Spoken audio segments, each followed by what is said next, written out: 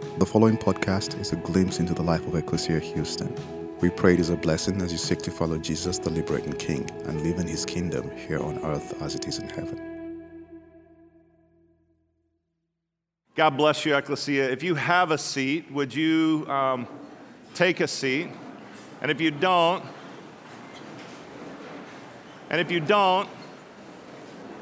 I'm sorry. I can see some college guys that are going to give you their seat before the service is over. I'm positive of that. And I can let you know that we really did work hard to provide a seat for you. We had amazing gatherings yesterday. We had very faithful brothers and sisters that got up to come to the 7 a.m. service, if you can believe it or not. It was a very full room at 7 a.m. We learned that at Ecclesia, you can bribe people with mimosas and bacon to do almost anything. And people will get up at 7 a.m. if you tell them we have bacon and mimosas. And this year, particularly, it was important because this is a historic Easter in the life of our church. This is our 19th year to get to celebrate Easter as a church. And it's our first year to celebrate Easter after we have opened our campus on the west side, Ecclesia on the west side. And you can imagine the services have been crazy and full. There's no way we could have done it without the 3 services that have been taking place over there. And so if you got friends or neighbors that live in that neighborhood, it's been really, really exciting. But it's created some challenges as we try to figure out how do we provide for the teaching and all the things that we need to do at our church now that we have this second campus that has simultaneous meeting times. And so because I don't like to miss an Easter service at Ecclesia, I've never missed one in the history of our church, we're doing some pretty crazy things to go back and forth to both services this weekend so that we can celebrate together with the whole church. And most of you have realized this year, we've gotten to make some really beautiful decisions that have made this possible. So one of those on the west side is we've hired a fabulous campus pastor there named Titus Benton. And if you get the chance, you want to meet Titus. It's been really helpful on both campuses that God has blessed us with the opportunity to really give me a true preaching and teaching partner and our dear brother, Sean Palmer. How many of you have been blessed by Sean's teaching over the last year? Right? And Sean has been a tremendous gift to the church, and if you were here at the 7 a.m., we presented, this is his 20th year as a pastor, so this is his 20th Easter to serve as a pastor. So we gave him a special gift, a really nice watch, and a t-shirt that says, I've been a pastor for 20 years, and all they gave me was this lousy watch. And we're grateful for his service. And then the other thing that we've done to try to leverage every opportunity we have is that when I get to travel, we tried to seize the opportunity to be able to teach you from the places that I go. And so we've learned historically at Ecclesia, technology has its upsides and its downsides, right? I mean, it's pretty amazing that the phone that most of us carry in our hand has more computing power than they had at the time that we launched our first mission to the moon. But we've also learned that having that kind of computing power in our hand can be really addictive, right? It can be a bit of a struggle. But where we can use technology to take our church someplace that we literally could not take the whole church, we think that's quite a gift. So this summer, I'll get to take you to some of the water wells that we're drilling this year in Africa. And you're going to get to meet churches and pastors that are impacted by the water and the way that we get to share the good news of Jesus through clean water. How many of you were here about a month ago when I got to teach you from a boat on the Sea of Galilee? Were many of you around for that message? So for me, it's pretty special to get to preach on the Sea of Galilee. Some of you hopefully will get to go to the Sea of Galilee over the course of your lifetime, but the hope is that if I get to take you there via video, what's going to happen is the next time that you read a passage in the Bible about the Sea of Galilee, you're going to have a picture in your mind. In fact, your imagination is going to take you even further into the story of Jesus. And my hope is it's going to make you want to read the Bible more and more and more. And so the goal today, I'm going to get to share with you from a really special place in the Holy Land. It's a place that even though my grandfather took 30 groups, he was a pastor here in the city for 60 years, he took 30 groups to the Holy Land, but he'd never been to this place because it's a recent archaeological discovery. It's a first century synagogue in the hometown of Mary of Magdala, a little town called Magdala on the Sea of Galilee. And the beauty for us is that I can take you there and show you this synagogue and tell you why it's significant historically, and you don't actually have to do what's awful about travel. You don't actually have to get into a plane, right? Because the truth is, travel seems really glamorous and fun until you actually get into a plane, right? And it's the moment that you get into a plane that you go like, I don't really want to go here after all, right? And you start looking around, you realize like, I'm in a small metal tube, this is totally unnatural, with a few hundred people, and as you start to look at the people, you think most of these people look like they're sick. Like, I think that guy's running a fever, and she needs to wipe her nose, and just all of a sudden you realize, like, I gotta get out of this plane. And one of the things that I've learned in air travel is that putting hundreds of people in a small metal tube brings out the worst in their human nature. In fact, my consistent observation is that what happens to people as soon as they get inside that tube, they have this sense that the rules do not apply to them, right? And that whatever rules there are for flying in the sky, especially if they're unspoken rules. So some of them are written down by the FAA and announced by flight attendants, right? And some of them are just things you need to know, right? Like if you're gonna travel, you need to know that if you sit in the middle seat, you get what? You get the armrests, right? Like it sucks for you that you've got to sit in the middle seat, but at the very least, you get the armrest. So if you don't know that, you shouldn't fly, okay? Because if you're in the window, you get your armrest, the guy in the aisle gets that armrest, and the poor dude in the middle seat needs to get both armrests. So if you're the person trying to nudge them off their armrests, right? That's not cool. We're in a society, and that's part of the rules. The middle seat person gets the armrest. And as people get on planes, they start to increase their anxiety, right? In fact, I'm a big fan of the ABC show Lost. I wrote a book about it. It starts with a plane crash. But if I got on a plane and I saw one of the characters from Lost on the plane with me, I would be convinced the plane was going down, right? And so when people start to feel that anxiety and stress, they often do crazy things. I've been on a lot of planes with guys like that, right? There you go. I don't know how many that is, but that's excessive, right? The only thing worse than being on a plane with that guy is being on a plane with that guy.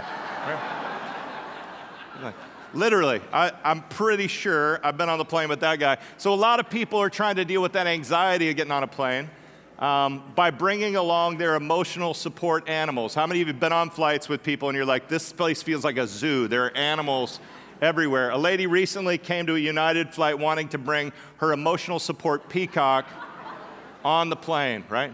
Gratefully, United denied her, but it's not surprising when you see that this Chinese guy was able to bring his pet panda on the plane, or the penguins. I could keep going. I found like geese and ducks, and this is the actual point of it, Ecclesia.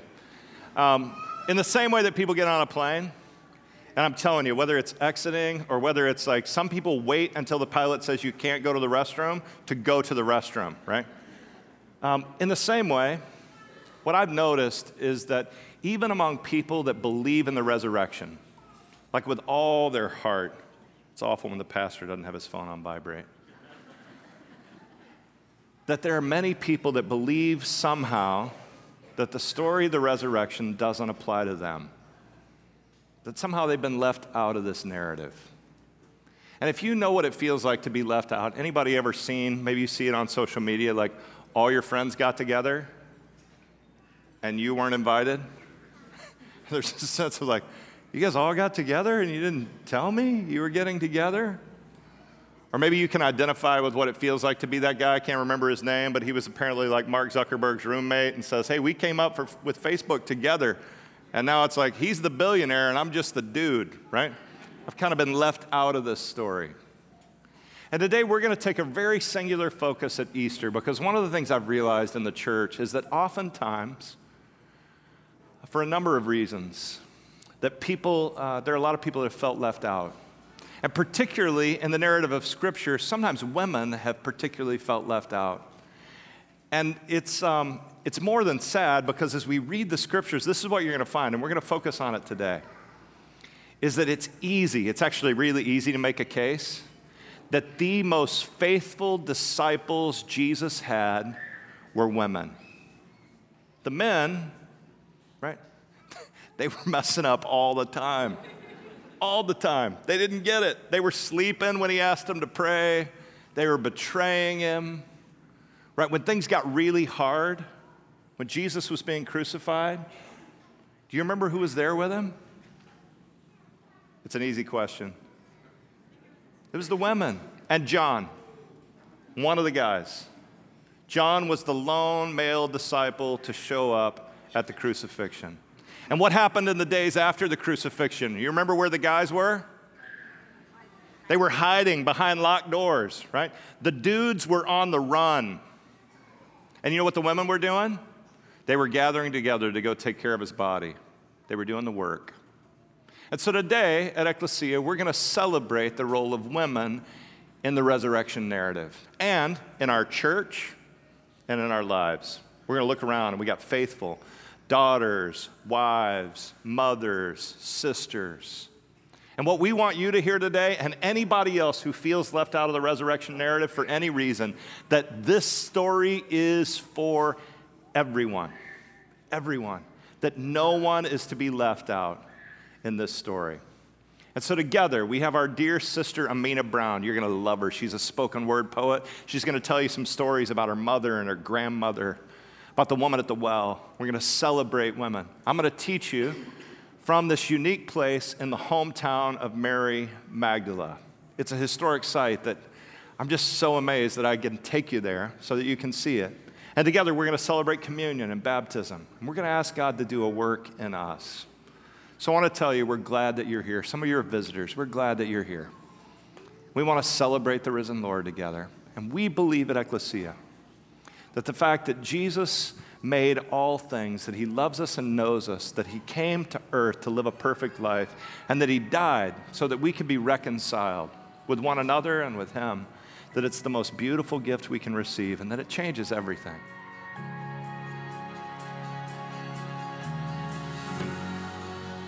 Ecclesia, happy Easter. He is risen, and it is with great joy that I get to invite you into one of my favorite places in the world today.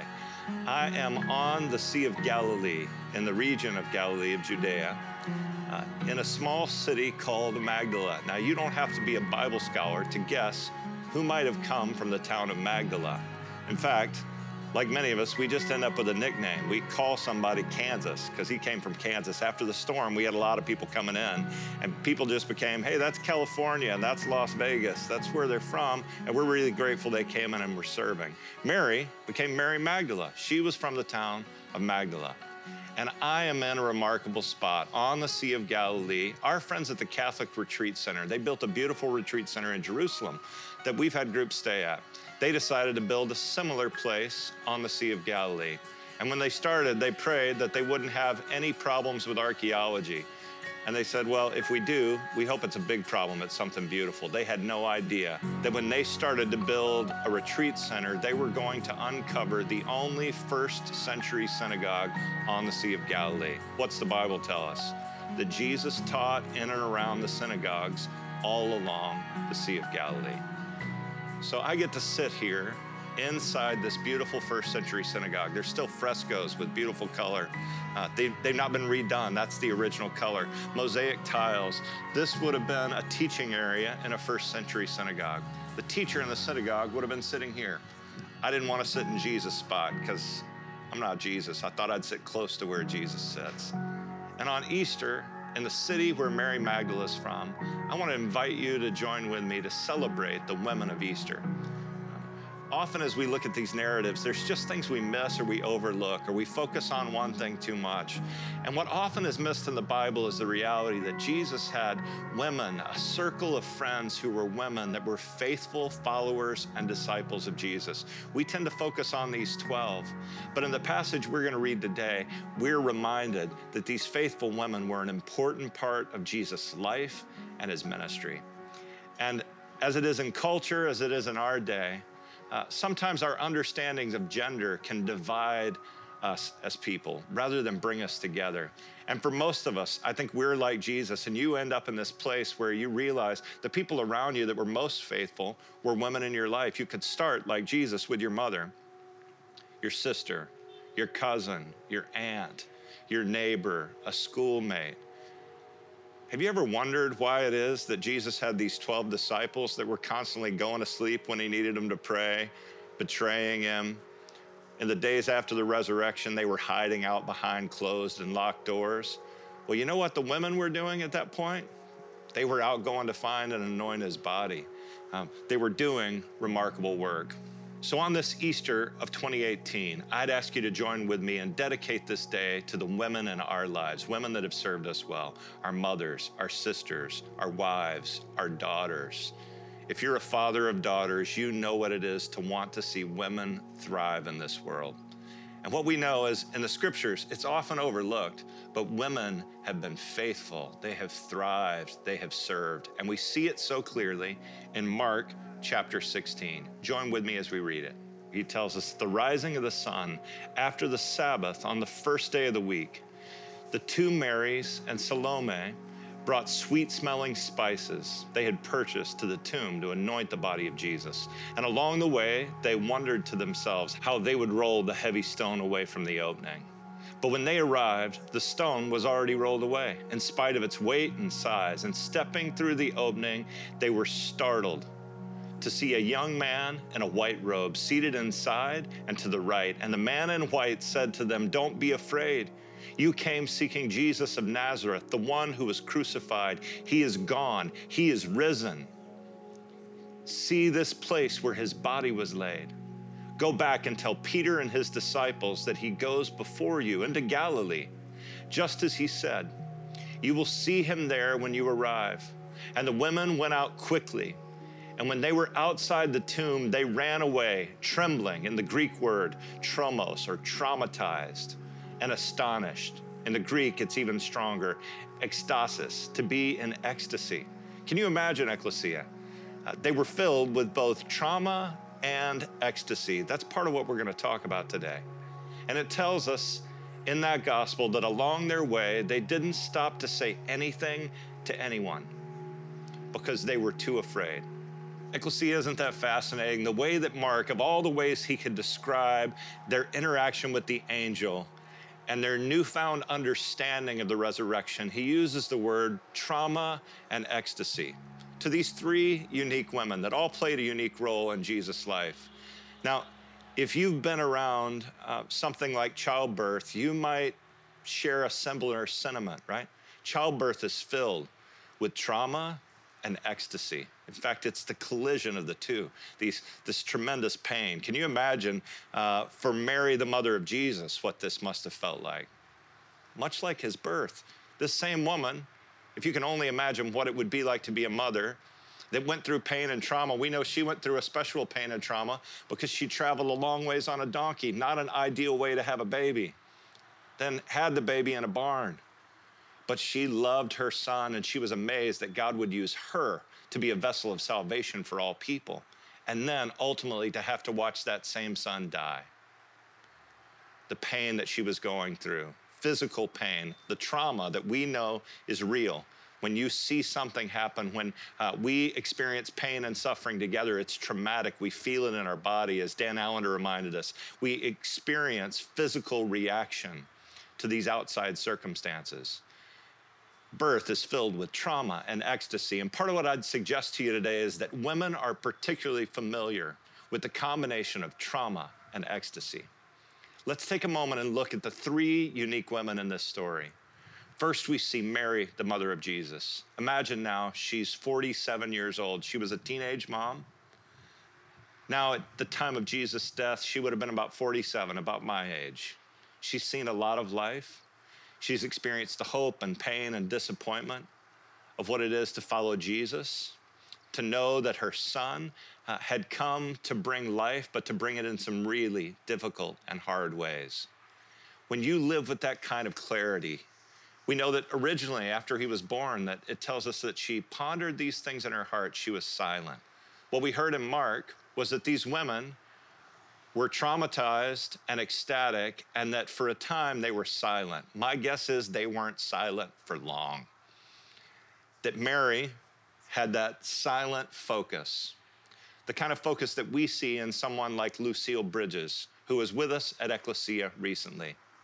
Lucille was a leader in the civil rights movement because she loved her little girl, Ruby, and trusted that her little girl, Ruby, should be the one to be able to integrate schools in New Orleans. The year was 1954, and we know that little Ruby Bridges thought it was Mardi Gras when she had to go to school because she was accompanied by so many armed guards. There was such a fuss around her. Norman Rockwell did a painting of what this looked like. Lucille Bridges had the look in her eye that many of you know. In fact, if you've seen it, you know when to step back. A woman that's experienced trauma and ecstasy, and she knows what she needs to do. Lucille Bridges knew that Ruby needed to go to a school where she was going to get a great education, and you couldn't stop her. I think Mary was the same way. She knew that her little baby boy not only died, but that he was resurrected, and she would eventually tell anyone and everyone about him. Or maybe we think of Salome, the aunt of Jesus, a woman who supported him throughout his life, maybe like a lot of you, with aunts, mentors, teachers, people that just encouraged you, loved you, walked with you. Today on Easter, will you think of who those women are? Would you reach out to them? Would you say thank you? Would you celebrate the unique gift that they bring to your life? And then thirdly, we see this woman, Mary of Magdala. Mary could have easily been the most faithful of all disciples, of anyone Jesus could have chosen to send to the apostles. Literally, what the Bible tells us is that she was the apostle to the apostles. She was the one sent to tell the apostles that Jesus was risen so that he could send them out to the ends of the earth. Throughout history, her reputation has been tarnished in ways that are untrue. They just don't fit the story of the Bible. What we know in the Bible is this a woman that Jesus loved, who loved Jesus, who when everybody else was on the run, she was moving towards Jesus. We've talked about this a lot. After Harvey, we found out who our friends were. Our friends moved towards us in crisis, not away from us. And the disciples were running. Mary of Magdala was present at the crucifixion.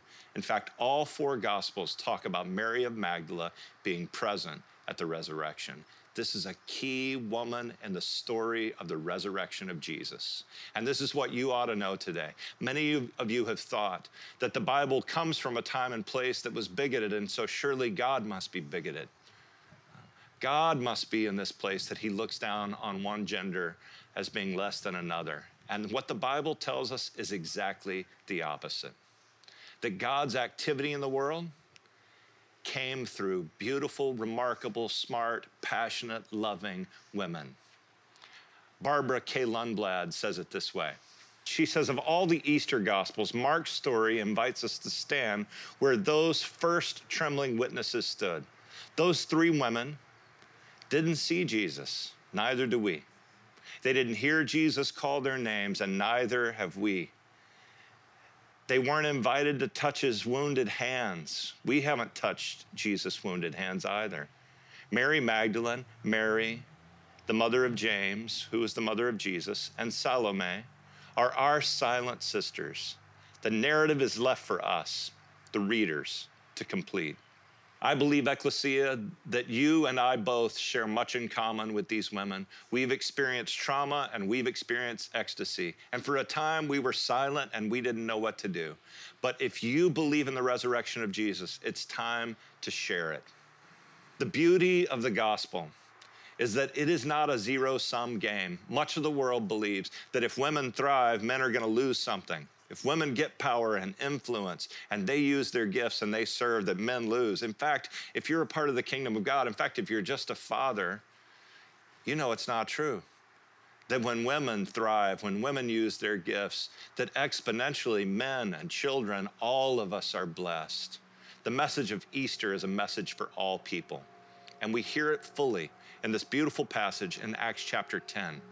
It's clear to me now that God plays no favorites, that God accepts every person, whatever his or her culture or ethnic background, that God welcomes all who revere him and do right. You already know that God sent a message to the people of Israel. It was a message of peace, peace through Jesus the Anointed, who is King of all people. You know this message spread through Judea, beginning in Galilee, where I am today, and where John called people to be ritually cleansed through baptism. You know God identified Jesus as the uniquely chosen one by pouring out his Holy Spirit on him, by empowering him. You know Jesus went through the land doing good, for all and healing all who were suffering under the oppression of the evil one, for God was with him. And my friends and I stand, Peter says, as witnesses to all that Jesus did in the region of Judea and the city of Jerusalem. The people of our capital city killed him by hanging him on a tree, but God raised him up on the third day and made it possible for us to see him. Not everyone was granted this privilege, only those of us whom God chose as witnesses. We actually ate and drank with him after his resurrection, one of those meals right here on the Sea of Galilee. He told us to spread his message to everyone and to tell them that he is the one whom God has chosen to be judge, to make a just assessment of all people, both living and the dead. All the prophets tell us about him and assert that every person who believes in Jesus receives forgiveness of sins through his name. Ecclesia, Peter was right. Jesus was right. The whole story of the Gospels and the Scripture are right. God's love is for all peoples. And the story of Easter is a story of God extending that love to everyone. I want you to pray today about what it would look like to call your neighbor. You can invite him to an Astros game. You can invite him to one of the next Easter services. But the love of Jesus, if you believe in it, if it's touched you, if it's changed you, that's a message you ought to share. Maybe you're like those women. You had a moment of silence. You were in trauma and you were ecstatic to know that Jesus was risen. But after it settled in on you, the truth of that good news meant we need to sing it and we need to share it. So let's do that today, Ecclesia. He is risen. Happy Easter.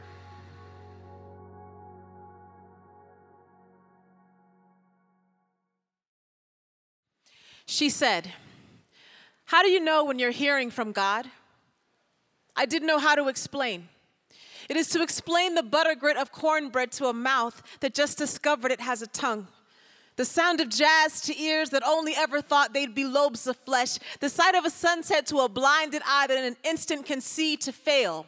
At the ability to describe how the scent of baked bread can make the mind recall a memory, every detail of a house, a room, a conversation, like explaining to a newborn baby, this is what it feels like to be held. My words never felt so small, so useless, so incapable. I wanted to tell her, put your hand in the center of your chest. Feel the rhythm there. I wanted to tell her you will find the holy text in so many places. On crinkly pages of scripture, in a dusty hymnal, in the creases of a grandmother's smile, the way she clasps her hands and prays familiar, as if to dignitary and friend, the way she sings a simple song from her spirit and her porch turns into a cathedral. I learned from my great-grandmother how to pray, how to talk to God, how to listen. Watching her and the other silver-haired church mothers gather in her living room. See, they prayed living room prayers because you don't have to be inside the four walls of a church to cry out to the God who made you. And despite what the law say, or what our human flaws say, God's ears don't play favorites. God's ears don't assess bank accounts or social status before they attune themselves to the story that your tears or your fears are telling. God's ears are here for the babies, for the immigrant and the refugee, for the dreamers, for the orphan and the widow, for the depressed and the lonely, for the oppressed and the helpless, those about to make a mess or caught in the middle of cleaning one up. Dirt don't scare God's ears. God is a gardener. God knows full well it takes rain and sun and soil to make things grow. I wanted to tell her, to experience God, you've got to be willing to experience what's holy in a place that some people don't even deem to be sacred, that sometimes God sits next to you on a bar stool, spilling truth to you like too many beers that he knows full well the dance will do when we love ourselves so little that just about anyone will do, that God cares about the moments we find ourselves on the edge of a cliff, on the edge of sanity, on the edge of society. I wanted to tell her God is always waiting, lingering after the doors close and the phone doesn't ring and we are finally left alone, that God is always saying, I'm here. I love you. Don't go. Stay, please. That God is always pleading with us to love, to trust, to listen, how God's voice is all melody and bass lines and thunder and grace. Sometimes when I pray, I think about her, how the voice of God was lingering in her very question, how just like her, just like you, just like me, we're all still searching, still questioning, still doubting. I know I don't have all the answers. I know I never will. Maybe the best thing we can do is put our hand in the middle of our chest, feel the rhythm there, turn down the noise in our minds and our lives and whisper, God, whatever you want to say, I'm here. I'm listening. Thank you so much.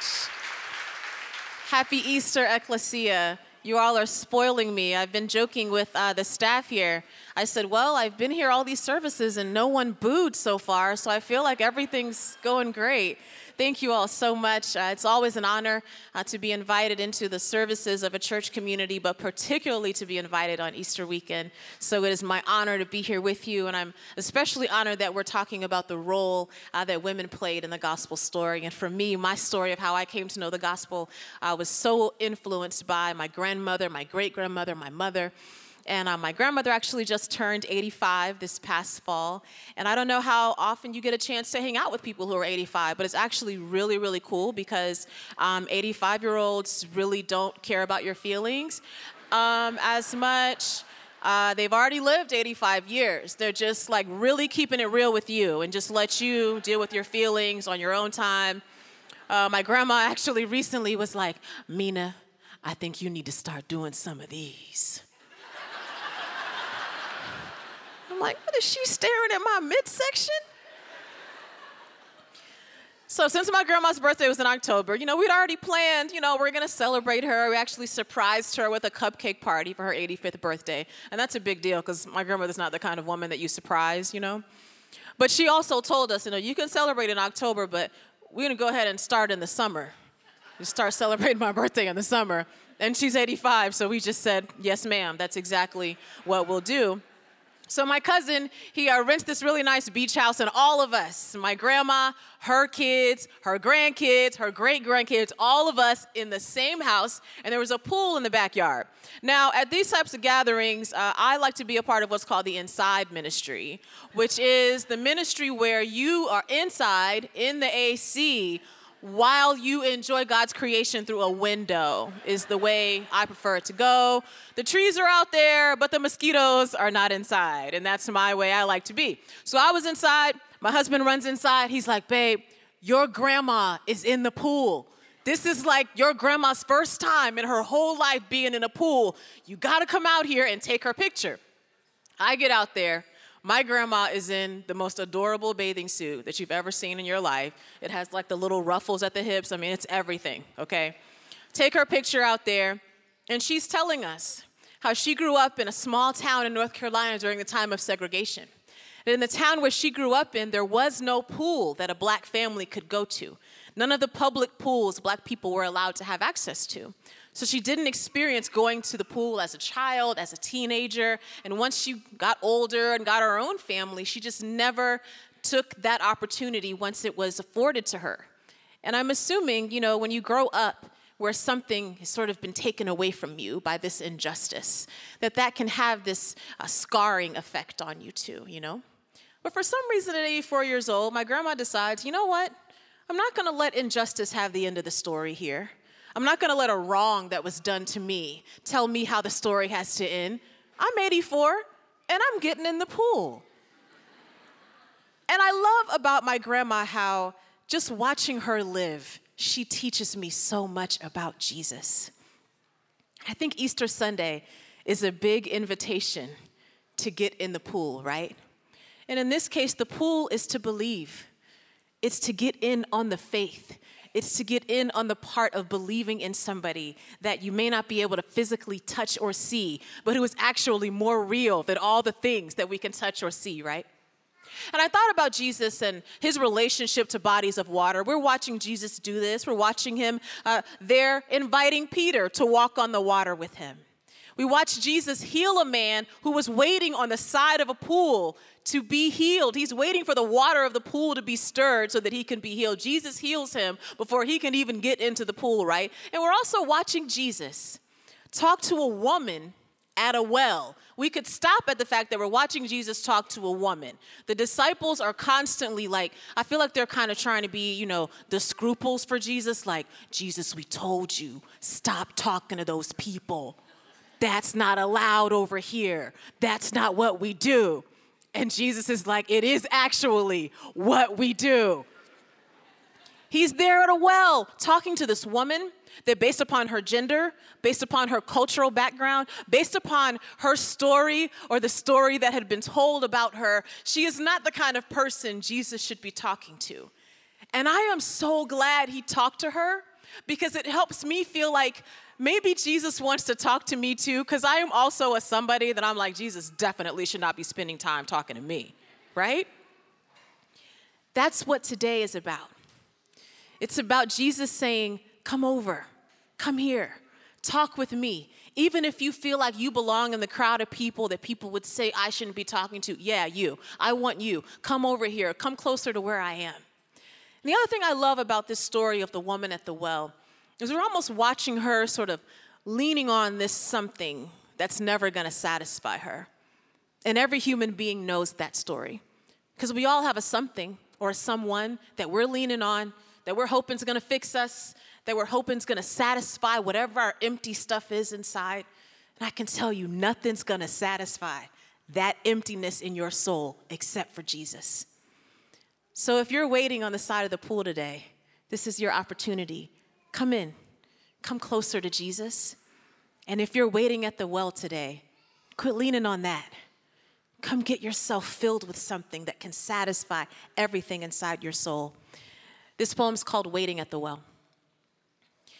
We wait at wells. We come to try the water we hope will satisfy our souls instead of our throats. We come up empty because insecurities and comparison and keeping up with appearances just don't fill us as much as we thought they would. Jesus is waiting at our wells to ask us about the thirst that lies underneath our obsessive ambitions, the ways we cling to our status, how we find our identity in the temporary. But Jesus doesn't get caught up in our headlines. He knows our backstory. He knows the broken places we come from. He knows about sickness and disease, about doctor visits and no cure, about being broke and broken, that our only hope for healing lies in the hem of his clothing. He knows we worry about so many things. But he wants us to find ourselves at his feet, to pour out our concerns, our hopes, our dreams. He wants us to take his truth, fold it into our hearts until we watch it come alive in our lives. He wants us to choose him over money, over popularity, over comfort and privilege and pride. He knows sometimes that we are waiting for miracles, where our prayers seem to be dangling in unanswered midair. He knows we have watched sickness and death come for our loved ones, how we have been rattled by calamity and tragedy, but he wants us to press through the crowds now.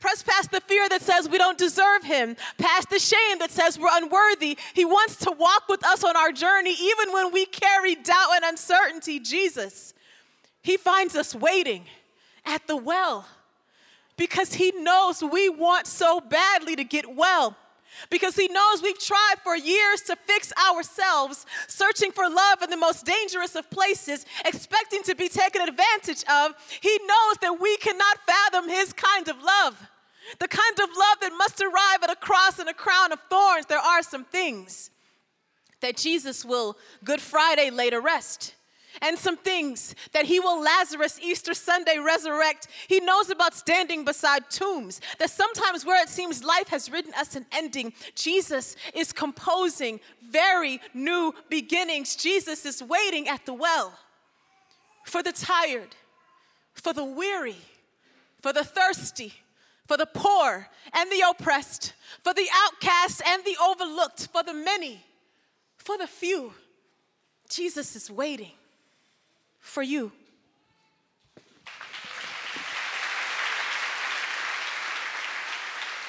Thank you for listening to our podcast.